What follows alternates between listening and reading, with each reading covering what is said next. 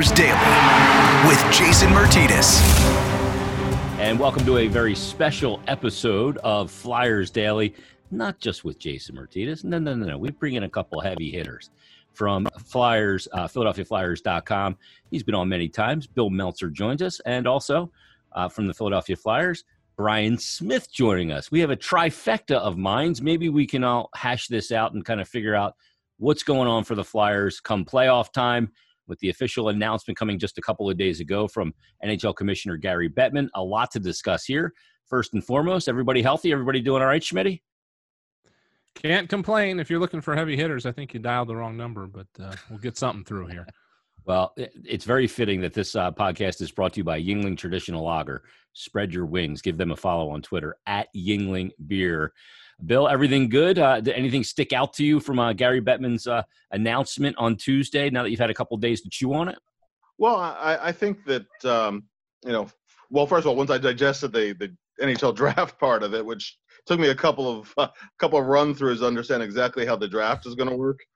But after that, the parts that would directly affect the Flyers, as far as structure goes, I think it's pretty beneficial to the Flyers. As that was my first take on it, where they're going to play this round robin. You can't drop lower than fourth. You could finish even the top of the conference, be a one seed going in. I mean, it's a great situation because you can only move up before the playoffs start. So that's I think that's a beneficial situation when you get that far. And listen, the reason why they're having the round robin was my other immediate takeaway from it is that you don't want them just to be exhibition games. You want to be playing for something before you have a playoff series. So I think from a Flyers standpoint, that's actually a very good situation for them. The other takeaway, of course, and Gary Bettman said very straightforwardly that anybody who's putting dates to it is just guessing. And heard today that training camps won't start any earlier than July the 10th. So you take that 3 weeks out, you're looking at the very end of July, beginning of August till there be actually any game. So, we're going to have to sit tight for a while here, but at least there's a structure. Is it your understanding that, I know they're talking about 2 exhibition games for the teams that are going to be in the best of 5 play-in round. Is there going to be 2 exhibition teams for the top 4 teams as well in each conference? I don't know. I know they're going to have the 3-game, round robin with those teams, and those will count for playoff seeding. I don't know if there'll be something that precedes that. I know there's been talk about doing that. I mean, there's still some things to be hammered out, such as when you do get into the first 2 rounds of the playoffs, they're considering best of 5 for the quarterfinals and semifinals, and then best of 7 for the conference finals and Stanley Cup, or maybe every series will be 7 games as it traditionally is. That has to be figured out between the NHLPA and the NHL. So, I mean, there's still quite a few details to be worked out before they would actually, come to a final plan. And obviously the venues as well. Gary Bettman said that's 3 or 4 weeks away before they pick the 2 hub cities. So, yeah, we're gonna have to sit tight for a while, but at least we kind of have a rough framework of what it'll look like. Yeah, the blueprint is certainly there. And speaking of blueprints, I will, in full disclosure, say that I am using Bill's article on PhiladelphiaFlyers.com as a blueprint for a lot of the content on this very episode. And Schmitty, well, the regular season's over. We're not going to get any regular season hockey back for the Flyers. So for statistical purposes, the Flyers finished with the 89 points, albeit in 69 games, 41, 21, and 7. Konechny finishes as the team's top goal scorer. And I saw an email coming up just a few days ago from Flyers PR man Joe Seville looking for team award votes. Schmitty, is the MVP of the Philadelphia Flyers their leading scorer, Travis Konechny, or is it Carter Hart? Is it Sean Couturier? Is it Ivan Provorov, Matt Niskanen? Where's your vote going? It could go any number of ways there, Jason. And I think when you look at the grand scheme of things, I try to look at the MVP award as, okay, if this player wasn't there, who would the Flyers be sunk the worst at without, I guess is the way I would need to put it. And, when you look at the grand scheme of things, it was a very tight race. When you try to evaluate who might be a most valuable player, yeah, you can go any number of different ways. I am going to lean toward Kevin Hayes just on the strength of how he finished this season. When you look at an MVP award, a lot of times people look at an entire season. With Kevin Hayes, I like the way he came on after he obviously got comfortable with the team. He obviously had a slow start, but when you look at how he finished with this team down the stretch over the last month, plus what he brought to this team off the ice, that's the other thing that really kind of just took me off to that wild card boat. This guy is such a glue guy in the locker room. We've started to see it through the team's social media channels over the past month or so, I guess you'd say, of the last month of the season. I just think that he brought a ton to this lineup, and you have to pick somebody. Travis Konecny definitely had a stellar campaign, career season. Matt Niskanen really changed the Flyers' defense. If Carter Hart doesn't play the way he does on the road, the team is sunk as well. But I just decided to lead toward that just because it's probably a little bit off the wall too. But I really think he brought a lot to this team, both on the score sheet and some of the things on the ice that don't show up on the score sheet and off the ice as well. Yeah, and the interesting thing about that, he was on pace to have his highest goal output as a National Hockey Leaguer as well, had they finished the regular season. Bill, when you look for an MVP, are you going like Schmitty off the board a little bit there? Not necessarily off the board, but one I hadn't thought of, and Kevin Hayes, or do you lean in a different direction? No, I would go with Sean Couturier. I think Coots will win the Selke for the first time this year. What I look at it as is no matter who Sean Couturier played with, he made them into a better player. Whether it was Oscar Lindblom or Konecny, or playing with Voracek and Giroux, or wherever they had him, I think they were better players for playing with him. We all know about his two-way game. Maybe his goal totals are a little off this year compared to his back-to-back 30-goal seasons. But and I go back to like Brian said, who would be the guy the team would be the sunk without the most? And I think that's very close between Couturier and Ivan Provorov, who since he's been in the NHL, the Flyers have never had to be without him because he's yet to miss a game. And I think you could make a case for Provorov as well, but I would go with Couturier.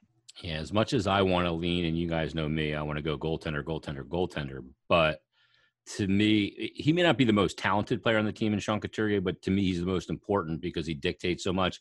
And I've actually said this to Alain Vigneault in a joking fashion, that when the team knows that you're juggling lines, is there a line outside your door to play his wing? Because you're right. He makes everybody better, no matter who he plays with, because of his responsibility to the full 200 sheet, 200 foot of the ice, and just amazing. The Flyers clinched that playoff spot, guys, as the number 4 seed. And if there's one thing that we can take, and Bill, you alluded to it, and that you can take from Gary Bettman's announcement, is that the 4 seed in each conference, as being part of that top 4, has nothing to lose in this scenario. They can only move up. They can't move down in this round robin tournament that's going to take place. But there still has got to be some sort of sense of motivation to come out of this round robin and try and improve your positioning, because in theory, and it looks like they're going to go to a seeding system and not a bracket and reseed, you could get what is technically deemed an inferior opponent, right, Schmitty? Yeah, I mean, it's a very interesting way that they came up with this whole thing, and obviously nothing's going to be perfect. In the grand scheme of things, I think it's most fair, and I have seen, there's plenty of people complaining about Montreal's situation and how they were nowhere near a playoff spot. But when you look at the grand scheme of things, you have to look over to the Western Conference, and in the West, there were several teams within reach of that last spot, and you do have to go all the way down to Chicago before you can find a place where you can draw a line. And if you're going to do that in the West, you have to do that in the East. So you have to just consider Montreal the beneficiary. If they do reseed, then obviously it's wide open. Flyers could get anybody. If they don't, I think you're looking at that 5-12 matchup. But regardless, I think, of who they get, I think they're going to have probably going to be in a situation where they would be favored. But we all know what today's NHL is like. Any team can win on any given day, and that's part of the reason I think Pittsburgh fans are so nervous about having to play Montreal, and that's where a lot of the pushback on Montreal is coming from. But yeah, they, again, wanting to have something to play for in that in that first section of whatever this return to play ends up being. When you think about the team that would be the most excited to play that, the Flyers would be it, because if you're Boston or even Washington, you're thinking, I can't believe we have to do this. We've had such a great regular season. Now we got to sit here and try to earn this back again. Whereas for the Flyers, like you said, the only thing they can do is quote unquote move up. And again, how much advantage goes into that? It would be an interesting thing to get a thought on from Alain Vigneault, because obviously there is no quote-unquote home ice advantage, but Gary Bettman did allude to the home team rules being in play in last change and the face-off commitments, things like that. It would be interesting to hear their thoughts on how big a deal it is to have those things at your disposal, because that will be pretty much all there is in terms of home ice advantage this year. And Bill, it's interesting, and I heard Gord Stellick mention this morning on the NHL Morning Skate on NHL Network Radio. For the teams that are of the notion that it's a disadvantage to be one of those top 4 teams because the other teams are going to play a best-of-5 series, well, then why don't they just put a situation in place where they can opt out of being one of those top 4 teams, and then that way they can play a play-in series and they can swap out with a team. That'd be a whole nother ball game, but I get the sense that they don't dislike it that much. Schmidt, are you a little surprised at the 2 teams that didn't vote for it when you look at the Carolina Hurricanes and the Tampa Bay Lightning? I mean, there's other teams that have, I think, a more legitimate gripe. Like, I look at Pittsburgh and I go, they've got a legitimate gripe being the 5th seed in the Eastern Conference, and now to have to battle their way through Carey Price. We know that Montreal's not a great team, and they've proven that out. They're NHL 500 on the year, and they're getting a rebirth of sorts. But they are an inferior opponent. But when you look at the fact that the team that's won 3 cups with that core and back-to-back cups just a few years ago, they're going to have to battle their way in when they've been pretty firm footing that they were going to the NHL playoffs. Yeah, absolutely. I mean, again, the purpose of having a player rep and having this whole situation is to represent your interests, right? So I can't fault either of the teams for their for the things they thought were wrong with this. And in the case of Carolina, I think it was explicitly said that they didn't feel that the system as presented benefited them. I think for Tampa, it was a little bit of a different dispute in terms of playing meaningful games. And I don't know if this whole round robin thing was part of it when they voted on it, or if this was added later. If it was part of it when they voted on it, I didn't see it. I remember thinking, well, we'll play for seeding, and then next thing I know, they're playing for seeding. But at any rate, the one thing I think you have to remember when you're looking at the situation in general is that you are no longer, in terms of figuring out how we're going to do this, you're no longer looking at just your team. You're looking at the league in general, and how can we get something out there underway that is going to be fair to everybody and still give the folks that earned it during the quote-unquote regular season an advantage of some sort. The one thing that I've been getting more and more used to, not just in hockey, I've heard this coming from all walks of life and different things that I'm involved in, is that what was normal is gone. You can't approach this as, okay, they would have not made the playoffs if it would have been this, would have been that. You almost have to approach it like, okay, let's pretend that this 2014 format was going to be the format from the start of the season, that they were going to have a 2014 playoff. The top 4 teams were going to get buys, and then there was going to be this play. And you kind of have to look at it from that perspective. And I think if you do look at it from that perspective, I think the teams that are in there deserve to be in there. I mean, Montreal, again, people are talking about, they're 15 points out. Well, they've got, I think, 19 overtime wins or past regulation wins. And when you look at, I haven't looked at who they beat those teams with those games, but a lot of those points, those extra points that are floating around, are in the Eastern Conference with some of those other teams. So, obviously regulation wins are a big deal, but you can't give one team credit for getting a bunch of points and not give the other team credit for getting them in overtime or shootout standings anyway. So I think this was the fairest way to go about it, and now just leaving it up to all the powers that be to figure out all those little details about best. I mean, we're coming from a league here that 30 years ago, well, more than that, I guess, more than like 35, you had best of 3 play-ins, you had best of 5 first round series. Yeah. I mean, this is not unprecedented. This has happened before, and nobody had a problem with it then. Just because we've gotten, I think going to 4 rounds of best of 7 was more to take advantage of fan interest and the business side of the game more than it was saying, best of 5's not fair or whatever. I mean, even other sports have had best of 5 too. So returning to it for 1 year doesn't bother me in the least. And I think a lot of people have come to realize that, if you're going to put an asterisk next to this playoff thing, it would be a good thing, because this is going to be a more difficult Stanley Cup to win, I think, than perhaps even a regular playoff is. Yeah, it's a great point, and you're right. And a lot of those years too, when they did the best of 5, it was 16 teams made the playoffs. Of 21 teams in the league, it was everybody makes the playoffs in hockey. The ratio is the same. Yeah, the ratio is the same now as it was back then, just for this 1 year. Yeah, so this is not that unprecedented. Let's talk about that round robin, because regular season rules, so 5-minute 3-on-3 overtime, shootout if need be. The only area being the 4 seed that hurts the Flyers is a tie-break situation. It would go then to the team that is higher in the standings. And obviously the Flyers at the 4 would be the lowest in that equation, should there be some kind of tie in the way the round robin plays out.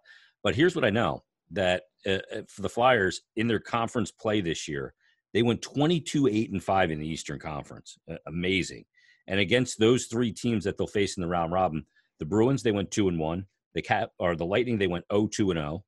And the Capitals, they went 3-0-1. We know they didn't play that 3rd game against Tampa Bay. They were in Tampa Bay to play it when the season got halted. So all said and done, it's a record of 5-3-1 on the season against those teams. So if you go by the regular season, and I don't know that we should or shouldn't, they do have a pretty darn good chance to improve their positioning here going forward in these 2020 very unique playoffs. Yeah, absolutely. And I think the one thing that I keep coming back to is that when you look at what generated those standings, the Flyers went into the season with a completely new coaching staff on the bench. Ian LaPerriere, the only holdover, and that means new systems, new ways of doing things. You're getting used to what these guys want you to do, and the Flyers had enough new personnel that they were maybe getting used to each other a little bit as well. And what I'm getting at is that you get excited when things like that happen and it starts to click in February. When you really get excited is when that group, having had 1 season together, gets another training camp under their belt and gets to start the 2nd season. Well, the Flyers are going to get that situation within the 1st season. They're going to have an opportunity here to have another training camp. Again, we're assuming all this is going to actually take place, but they're going to have that opportunity, and then they're pretty much going to get to go right into a playoff situation off of that training camp. The other interesting thing to me is that when you look at these 3 coaches that the Flyers brought in this year, all 3 of them have experience in coming off an Olympic break, a 3-week break, and taking their teams down the stretch very, very deep in the playoffs. So I think that the Flyers will benefit from that. Obviously, this is an unprecedented situation, and we're going to be talking about 3 months here off before we get going again. Much more than 3 weeks. But I think all these guys have the ability to draw on that experience and find ways to translate that into preparing for this playoff run. And so I think those 2 things are some of the intangibles that the Flyers are really going to benefit from here as they get this opportunity to go in here with some time to reevaluate things. I mean, we all know how hard it is to practice during a season, especially in the late goings. Now the coaching staff has had all this time to kind of digest what was going well for the team and figure out ways to leverage it. Yeah, it's a great point. And you're right. This is where a coaching staff with this much experience they've obviously paid dividends. I mean, I've equated this coaching staff to anywhere between 4 and 8 points in the standings year to year. But you're right. This is these unique circumstances. And, the one thing, Schmitty, I've heard from every player during the pause when I've had them on Flyers Daily or Flyers Fix or whatever we talk to the guys is Alain Vigneault's feel on the bench, the way he runs a bench. I think that could be a huge element too for this team. And it's going to be really interesting to see if they're able to recapture. Because if you look across the league, there's a couple teams that really did not want this pause. Everybody didn't want it to take place. But from the way they were playing, and the Flyers are at the top of that list, winning 9 of their last 10 games. When you're in a groove like that and you're on a heater, you certainly don't want to stop. But that's also an opportunity for this team to jump back in and have that feeling of unfinished business, isn't it? It is. And, there was, again, I don't want this to be interpreted as saying I'm happy this happened, but there was a small part of me that was a little nervous about the Flyers being on a 9-game winning streak at that particular point in the season, timing, because what ends up happening is it's not sustainable. And then hockey season goes like this. We all know it. And not that you can control it, but you want to hit that first week of April somewhere around here. And then ride that wave into the playoffs. That's what happened to the Flyers in 2010 to an extent. You want to peak at the right time, if you will. And we all saw what happened with Tampa last year when they didn't. And I think that was actually part of why they voted against the whole proposal in general, is because they saw what happened when they played insignificant games for 6 weeks and then were just flat as a pancake coming out against Columbus in the first round. So, I think it is going to be very interesting to see how the pack comes out of the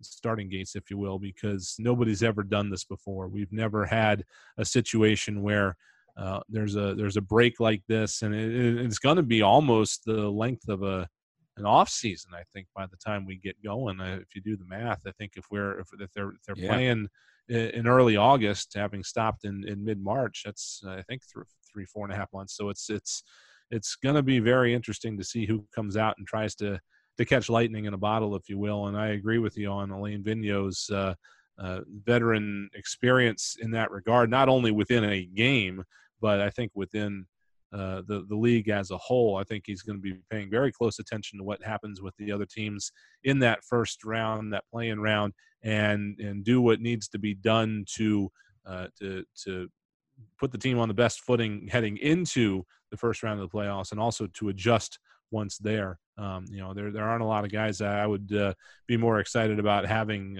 make those adjustments than the ones the Flyers have behind the bench now. Yeah, that's a great point, and he's a guy that knows his team so well, especially after 69 games throughout the season. I think it's a huge part of the equation. Schmitty, as being part of the organization and on the broadcast media side as well, what is your understanding as far as who will travel with the team to one of these hub cities? Well, we got to look at the return to play phase 2 or whatever it is this few days ago, and at the moment that memo limits teams to 50 personnel in the host city. So it's going to be few and far between. There's going to be I believe they said a 28 player roster size and unlimited goalies. So the Flyers could take 3 goalies. They could take 4. We were talking about this in the prospect pipeline. Bill and I were over whether they would bring back Felix Stanson or Kirill Ostamenko for this ride. It would obviously be tremendously beneficial to one or both of them. And if you don't have a limit, maybe you bring them all. I don't know how much ice there is. There's going to be available in these hub cities. I don't know if it's going to be a situation where you can have guys stay back in Voorhees and come join the team if necessary. I don't know if that's going to be feasible. It's so far away still. We don't really know what the situation will be when it gets here. But that's the number right now is a 50 personnel limit. And if you're using 30 of those on players and another, 8 or 9 of them on the coaching staff, when you consider the goalie coaches and the video coaches and all that, not a whole lot of wiggle room there. I'm sure that the NHL is coming at some point with a whole set of broadcasting regulations. Gary did mention in one of his follow-up interviews the other day that they are going to produce an international feed for television. But I've been on a lot of calls. I'm also the television voice of the Philadelphia Wings. I've been on a lot of calls in the NLL where they've been discussing the industry, and there apparently are great advances out there now in terms of being able to produce games remotely, in that you get I don't want to talk shop too much with with the fans here, but just to bore them to death. But when you get an international feed as a television producer, it's a little bit handcuffing, because normally a television producer would be in control of the cameras. They would tell the camera operators where to shoot. They would pick the cameras that they want us at the viewing at home to see.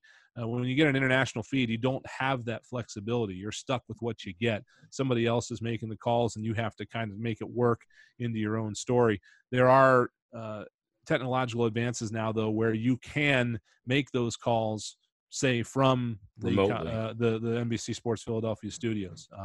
The talent, Timmy, Coatsy, JJ, whatever, they could be in the hub city, or they could be back in the studio.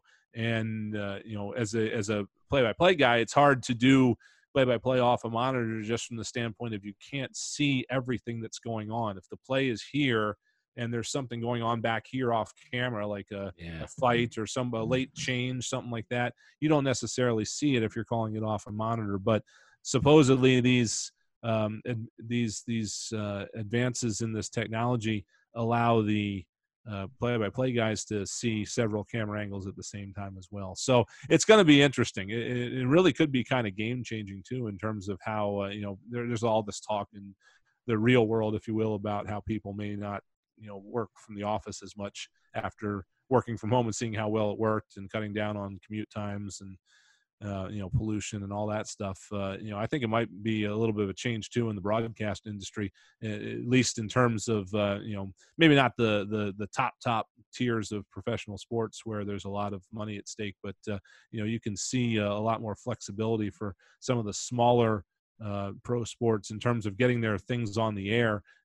Sometimes they just don't televise games because it's cost prohibitive to send people on the road, but if they can do it from wherever, you might see more and more of that, and that would be beneficial to the fan, because you get to see more of your team. So it's that's part of what I'm waiting for, is to see what our direction is from the NHL on the broadcast side of things. But I'm sure that whatever it is, we are going to have a great time. There's a lot of stuff in the works on the Flyers side to try to make these games as much like a home game as humanly possible in this environment. So a lot of great ideas going back and forth. And I think once the games get here, the fans will be able to be a part of it, even though you won't be able to go watch the game in person.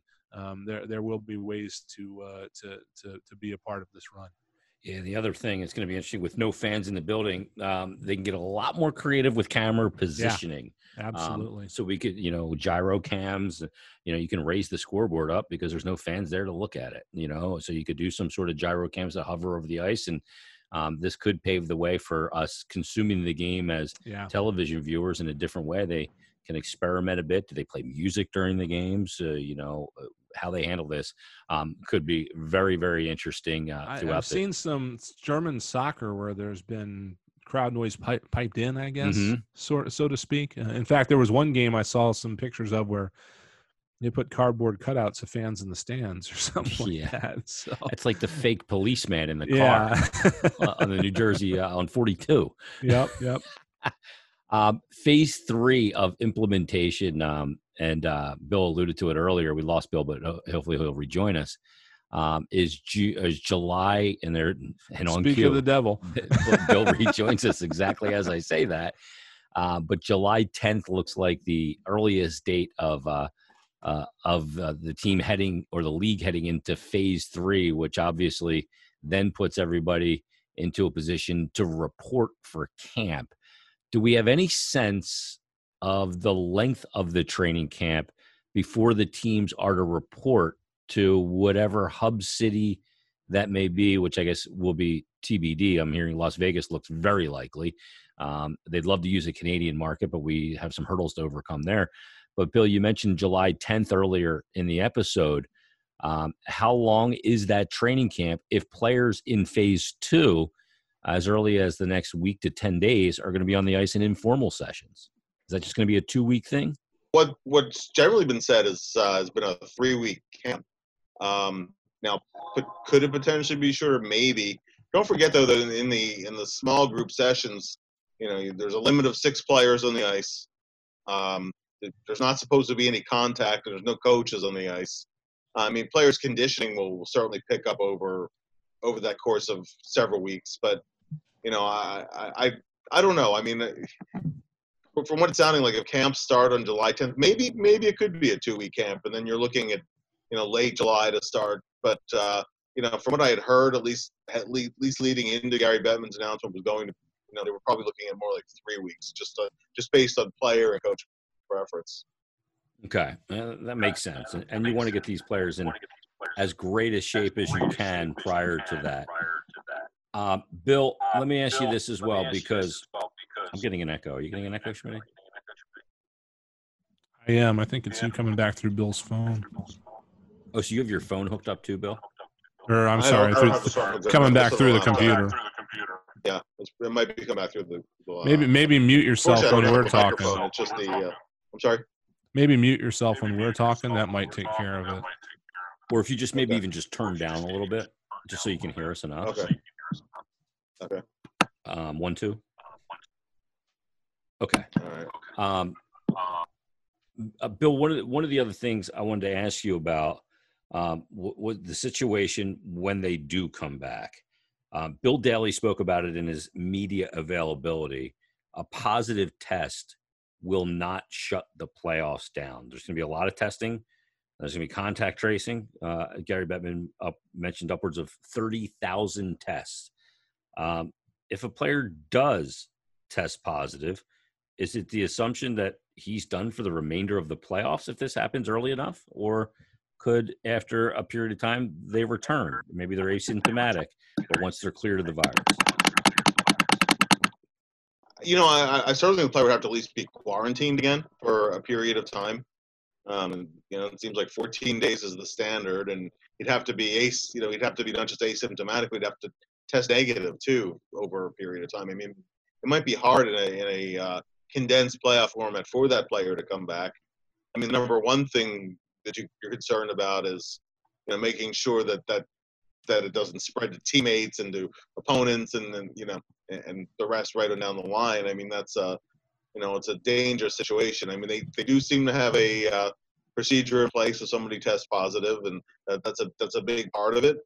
So, I mean, that certainly increases the likelihood of being able to play through the playoffs. If a positive test or a couple of positive tests, would not cause the cancellation of the rest of the playoffs. Force a team to be out of the playoffs. I mean, that's that's a situation that everybody's dreading. And I also think, Jason, that's part of why we're looking at waiting so long. They want to monitor how the virus is trending, and because as there's more and more data available, they're a little bit and that's certainly not exact. There's a guessing game still involved in it, but I think that as more and more data comes in, they know more and more about it, and therefore they'd be more likely to be able to deal with that situation if it arises. Let me tell everybody that Flyers Daily is brought to you by Yuengling. Hey, Philly fans, grab a cold Yuengling and elevate your taste, because this is just as in a beer. It's a lager. It's time to spread your wings. Yuengling Traditional Lager. Give them a follow on Twitter at Yuengling Beer. The hub cities will be determined at a later date. We'll see who they end up being, whether that is Las Vegas and Pittsburgh, or Las Vegas and Raleigh, or some combination thereof, or if they maybe move to a more centralized location once they get to a conference final and a cup final, or maybe just a cup final, to bring the two the hub cities together for the final series to determine who wins the Stanley Cup. But let's look at those play-in rounds and look at the potential in those situations for upset or what we think is going to happen here. Let's first and foremost start in the Western Conference. The 8 versus 9 in the Western Conference is a pretty intriguing matchup when you got Calgary facing the Winnipeg Jets. Connor Hellebuck, who, if I'm voting for a Vezina winner, and I should be, He's your Vezina winner. Who takes this series? Schmitty, you got Calgary going here, or is Winnipeg going to take that spot and move into the top 16? I mean, if I'm basing this on what I saw during the regular season, I'm going Calgary there. I think I felt like the Flames were a team that had been struggling, but were starting to figure it out. Since this break happened, it's almost like starting over again. So it's kind of hard to get a handle on these sort of things. Winnipeg obviously had the better regular season, but I've always been impressed with Calgary's total package, and I think Johnny Gaudreau obviously had an off year, and Flyers fans like when he has an off year because they feel like it's a good better chance he'll get traded here. But I think he was primed for a bit of a bounce back. So I would lean toward that. But you're right; that's going to be one of the closest series I think in this whole thing. Bill, one of the series that people felt like maybe a team that was getting in that maybe was undeserving was a team like the Minnesota Wild. In the first round, they're going to get a matchup against the Vancouver Canucks and Jacob Markstrom back healthy. So who do you like in that series? Well, I mean, I'll preface this that we're dealing with short series, we're dealing with long layoffs, and the fact that there are going to be upsets in every series. Not every series, but the NHL. There's going to be some upsets along the way here. No doubt about it. That being said, I would probably go with Vancouver here in a short series. Yeah. They have some guys like Pettersson who can take over a series. Markstrom, Flyers can attest. He stole a game from the Flyers early this season. I would probably pick Vancouver going in, but I could say this for any series down the line. Truly, anything can happen because nobody can just pick up where they left off, and it's just it's kind of a guessing game here. But I'd say Vancouver. One of the really intriguing ones to me is Nashville and Arizona in this play-in situation, best of 5 in the Western Conference. Schmitty, does Nashville they're the 6th seed, Arizona is the 11th, but I look at Arizona, I go, that's a team that maybe a little bit of a pause could help that team with the addition of Taylor Hall. Yeah, absolutely. I think Arizona takes that one. I'm not sure the Nashville had obviously rebound. They had responded to their coaching change midseason, but I think Arizona's got a situation where their momentum again would carry them to a point where they could take care of Nashville. It's easy to sit here and look at the seeds and the numbers and things like that, but when you look at the way the Western Conference ended, Nashville and Vancouver both at 78 points. Arizona just 4 points back at 74, even though they played one more game. There was quite the potential there for the Western Conference standings to be completely jumbled, in terms of who finished where. I think the league did get it right in terms of drawing the line there at 24 underneath Chicago, because they were, again, only 8 points back of Winnipeg, 6 points out of a spot. Again, they had 12 games left, so it was very close there. But Arizona is one of the teams that I would be worried about going up against if I was a Western Conference team. I would not really want to play them, and I think they would take that series. Bill, I've now put you on a really good one here, and that would be a team that, as a 12 seed, I do not think that the Edmonton Oilers really wanted to draw Jonathan Toews, draw guys like Patrick Kane and Corey Crawford and Duncan Keith, 3-time Cup champions, the team of the decade, in a play-in situation. But that's who Edmonton's got. Can Chicago upset them? Yeah. Well, you never want to just say a team with Patrick Kane and Toews and the veterans on there, and maybe the long layoff would be beneficial for some of the veterans. But I mean, I think at this point, Edmonton has the firepower to beat them. I mean, they have other question marks on the team that's been, keeping the puck out of their own net sometimes. But I would go with Edmonton in that series. That series is going to be really interesting to me because you're going to be looking at an Edmonton team that has not gotten as good as quickly as everybody expected them to get with all the draft picks they've had, going up against, like you said, the team of the decade that has obviously lost its edge a little bit, but they've got so much of that playoff experience. I'm really interested to see how that playoff experience translates to this format, and really them getting new life. I mean, they were done in December, January, and they had played much better in the last few weeks, but they still had been way too in a pretty deep hole. And this again, because of the way they had to try to make an even playing field, gives them new life. So that's going to be a very interesting series to me. Yeah, some young players too with Alex DeBrincat, and they probably, had they known they were going into the playoffs, would not have traded Robin Lehner to the Las Vegas Golden Knights, but they did. So we'll see how that part of the equation. Let's move to the Eastern Conference, and this is where it's really interesting. And we're going to start with what I think is the most interesting play-in matchup in the entire NHL, and it's number 8 Toronto. Boy, Toronto fans, be happy. You're not facing the Bruins for your playoff life, but you're drawing the Columbus Blue Jackets and a healthy Seth Jones and Cam Atkinson, and this is not an easy situation. And we know that John Tortorella knows how to coach playoff hockey. We saw it last year. So let's look at the situation here. Bill, is it Columbus that puts Toronto into the NHL lottery? Columbus was a team that was playing outstanding hockey, and then they got decimated with injuries. I mean, Seth Jones being the biggest one. And no team benefits from this time off more than Columbus. Now all of a sudden they're a healthy team, and they buy into they buy into Tortorella's system. They are a very, very dangerous opponent. I don't like Toronto's blue line even a little bit. I think they don't even like Anderson is.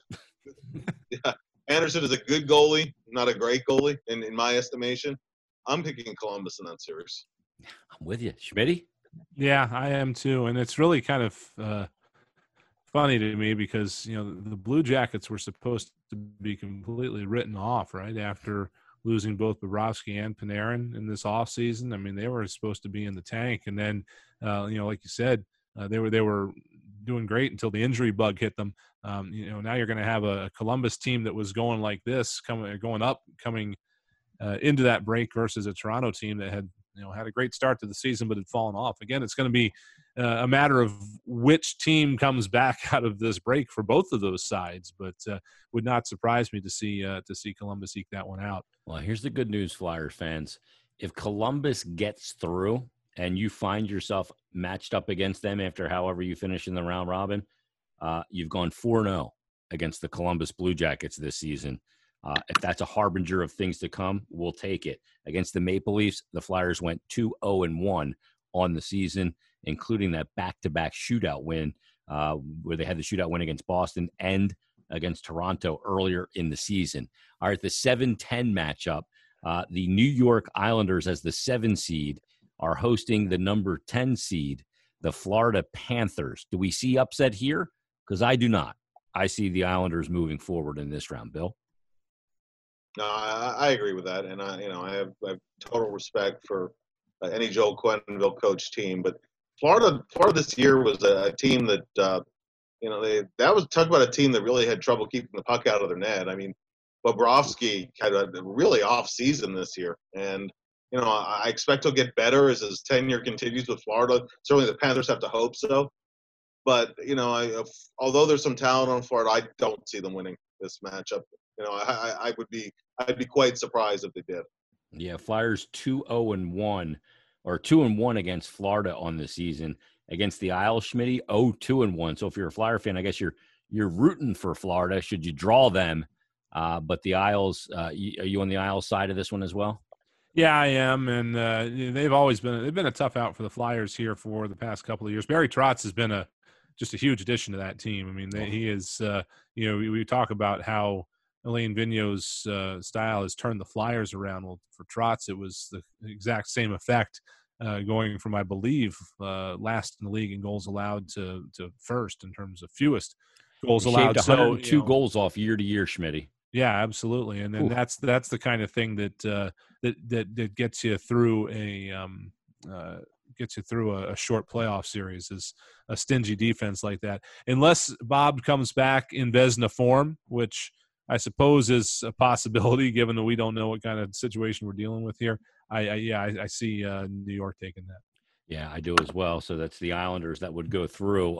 Which is fine, because as long as we don't have to go to Barclays anymore, I don't have to hear Timmy and Coach complain about it. Good point. One of the teams that did not vote for the return to play scenario was the Carolina Hurricanes. And maybe when I look at their matchup, I can see why. Because I see a team in the Rangers that at the deadline decided not to move on from Chris Kreider, but rather extend him. They have a Hart Trophy candidate, maybe the winner in Artemi Panarin. Mika Zibanejad, as the season was winding to its pause, was playing as good or better than any forward in the National Hockey League. Igor Shesterkin, 9-1. They'll get him back, but do they go with him or the King, who's got good numbers against Carolina? It's the Rags and the Canes. Bill, where do you go on this one? Wow. As you said, the Rangers were really red hot. It was actually Flyers that cooled them off. They swept them back-to-back games in that home and home set, and then the Rangers, they found ways to win a couple of games, come up with some big points there, but they seem to finally be fading a little bit. I mean, they benefit from this. They're a little ahead of schedule for a team that would be in a rebuilding mode. They're playing with house money a little bit here, and that makes them a dangerous team. They don't have the depth of some other teams. I mean, something tells me in here that the Rangers might pull off an upset in that series, except for those reasons. I mean, if you look at everything on paper, they don't have as much depth.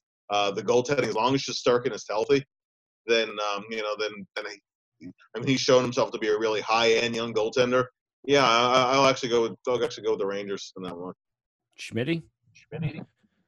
I would probably do the same, again, just on the standpoint of what the Rangers had put together, heading into this break. Even though the Flyers really dominated that weekend series, the Rangers were in a situation where they were in a situation a lot like the Flyers have been in the past 6 or 7 years, where if they were going to get in, it was going to take everything they had to get in, and they probably weren't going to have much left for a first-round series. Now they've been kind of given a little bit of new life here, I think, with the way this situation has developed, and obviously a lot of time to get healthy and maybe get their heads back on straight. I mean, the Flyers, when they had that back-to-back, I believe we're seeing Shesterkin in the second game in a row of a back-to-back, and that's how bad they were on Lundqvist at the time.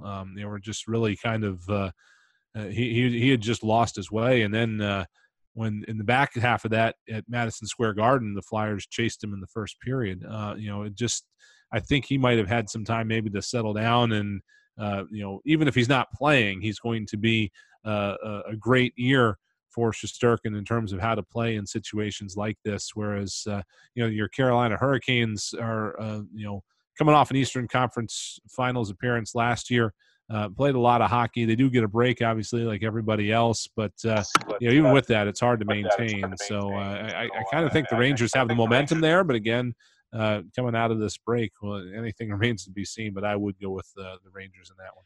Flyers 3-0 against the Rangers this season, 3-0-1 against the Canes. Bring on whoever. That's what you got to say. Yep.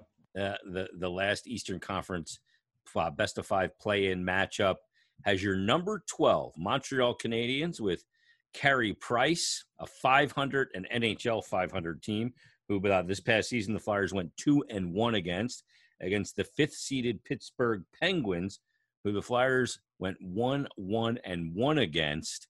Bill, can the Caps put the Penguins in the lottery and the Alex Lafreniere sweepstakes? They'd probably win the darn thing, too. Exactly. Yeah. I'd be so red-ass, Schmitty, if that happened. If either them or Chicago wins it or Edmonton, it's like, oh, man. Well, going into it, there's going to be all kinds of talk about the Carey Price factor. I mean, Carey Price didn't have, he didn't have a great year. It's been a couple of years since he's really been, the Carey Price that was, the most dominant player in the league that 1 year, when he won the Hart. Still a fantastic goalie. Still can steal a game, even steal a series. I can't go against a healthy Penguins team. I mean, they have some questions in net, but they'll have a healthy Crosby. They'll have a healthy Malkin. They do have a couple guys who will not be coming back. Bjugstad, for one, he's not going to be able to come back. But that's a little bit of depth in the lineup there. But no, I'd have to pick Pittsburgh objectively. Yeah, and Gensel is one of those players that will be coming back, but will they go Murray or will they go Jarry remains to be seen. Schmitty, can the Pens miss the playoffs on a technicality? I don't see it. I don't see Carey Price being as much of a concern as probably a lot of Penguins fans do. The only thing I think the Canadians have going for them is if it is indeed a best of five, that Price could get hot enough to push them through. But I think Pittsburgh's just got too much to offer. You got to remember, this is a team that really is only in this round because of the skid they were on through the month of February. They're a better team, I think, than what their record shows right now. Obviously, they've had a ton of injuries as well, and as you mentioned, they're mostly back from them. So I don't see them having a problem with that Montreal Canadiens team top to bottom. I think the only way they do have a problem is if Carey Price is, like a lot of people are speculating, completely lights out and does so for 3 games, and that's all he has to do in that situation. But I think the odds are that Pittsburgh figures him out and they'll be able to pass through that. Yeah, I agree with you. I just can't see it. I think there's too much experience, too much depth, too much championship pride on that Penguin team. So a Flyer-Penguin matchup, well, it could be in the cards. We shall see. Yeah, I mean, when we're talking about Chicago and possibly coming out of the 12 seed with an upset thanks to their playoff experience, those guys on the Pittsburgh Penguins roster have just almost as much, and in some cases they, the older guys, they do have as much, and I don't think that that's anything to forget either. I think those guys will know what to do when the time comes and how to approach this whole thing. Well, here's the deal. As this podcast comes out, it's been 79 days since the Flyers took on the Boston Bruins and the NHL pause began. This episode of Flyers Daily is brought to you by Yuengling Traditional Lager. Spread your wings. Give them a follow on Twitter at Yuengling Beer. Where can people find the latest episode, Bill, of Prospect Pipeline, which you guys just recorded yesterday? It's we just recorded it yesterday. It's on Flyers Broadcast Network. You can see it from Flyers Broadcast on Twitter, or I posted it. I posted the link to it as well. Just click the link and you can access it right from there. Jump off point. A lot of great information in that Flyers Prospect Pipeline episode, so be sure to check that out. Boys, this was a lot of fun. Here's what I know. We're a couple days closer. Every day that goes by, we're closer to hockey. We don't know when that is, but, hey, we're getting closer, so that's a good sign. And next time we do this, now that I know it's sponsored by Yuengling, I will have a Yuengling. Boom. Is your beer distributors open there in Delaware? Yeah, well, yeah, we never closed. Oh, that's right. Beer distributors are considered essential, even in PA. Yeah, we never closed. We've been able to do everything we've always been able to do here. So, I mean, it's not like the South where you can get it at Walmart, but we're not in the dark ages like Pennsylvania either. So, believe me, I know. Liquor stores are non-essential. Beer distributors are essential. Yeah. What a world we're living in, fellas. Hey, guys, this was a lot of fun. Thanks for doing it. And everybody, thanks for listening to this episode of Flyers Daily. Another fun-filled episode comes your way on Monday. In the meantime, everybody stay healthy. Have a great weekend, and we'll talk to you next week on Flyers Daily. Believe that I could leave you standing out in the cold.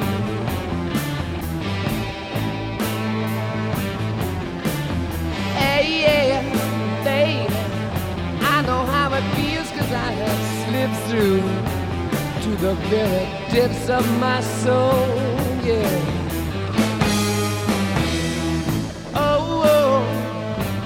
I just want to show you what a clear view there is from every bend in the road. Now listen. Oh, whoa.